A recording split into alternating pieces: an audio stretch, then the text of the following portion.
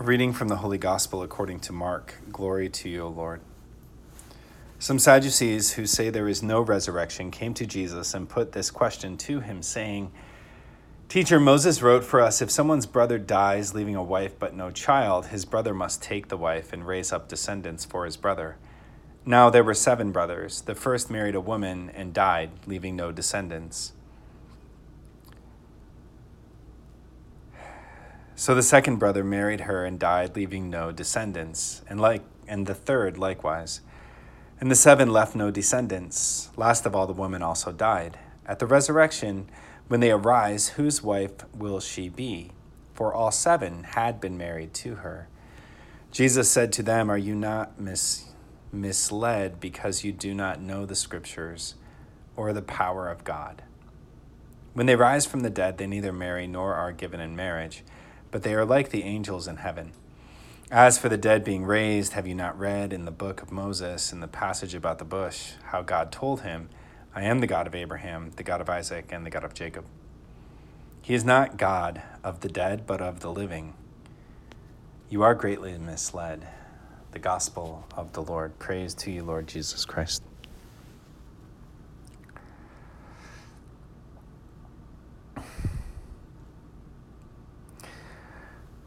So again, this theme comes up today in the gospel reading of division and people who try to entrap our Lord.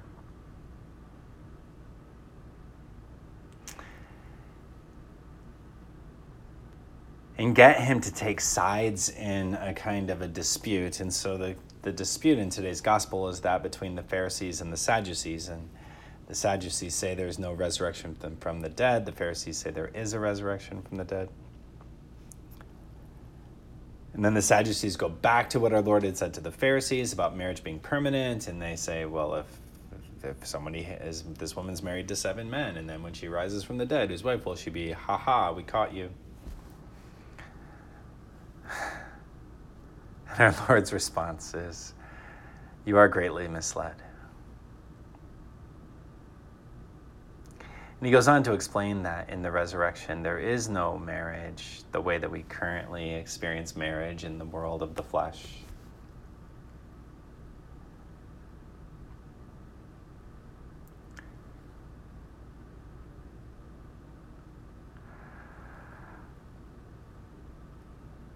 But the words that stand out the most are, "You are greatly misled," and they're misled by their own stubbornness of heart. It's an attachment to what they hold to be true.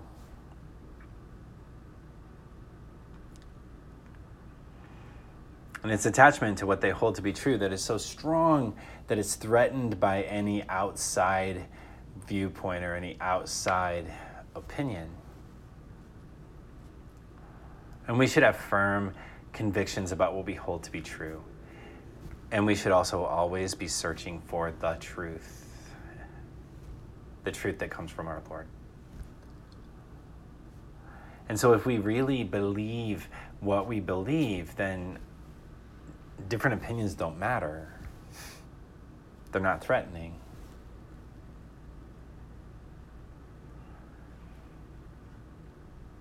There's lots of times I have the joy of being able to be in dialogue with people who come from different faith backgrounds or maybe no faith background, but we're all working together in a common goal and a common sort of profession, working with people who struggle with internet addictions or compulsive sexual behaviors.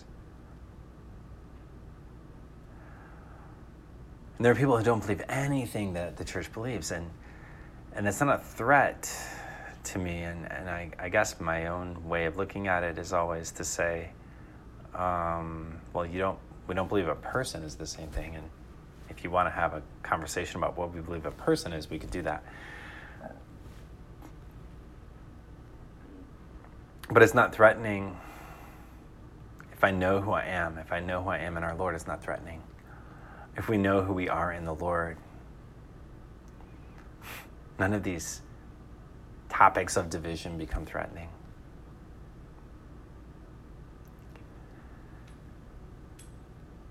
But when we hold fast to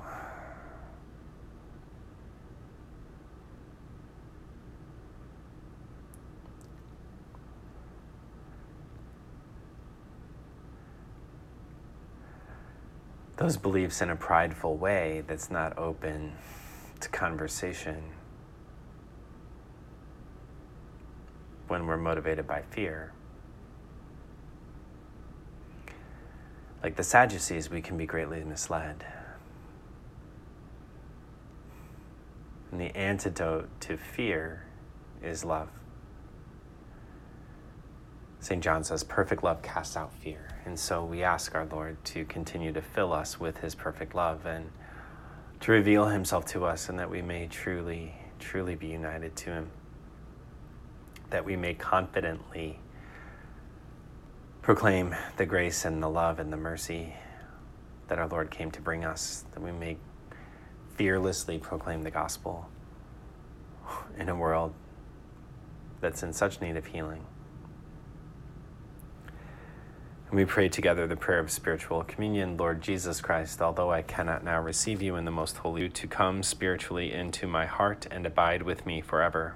You in me and I in thee, in time and in eternity.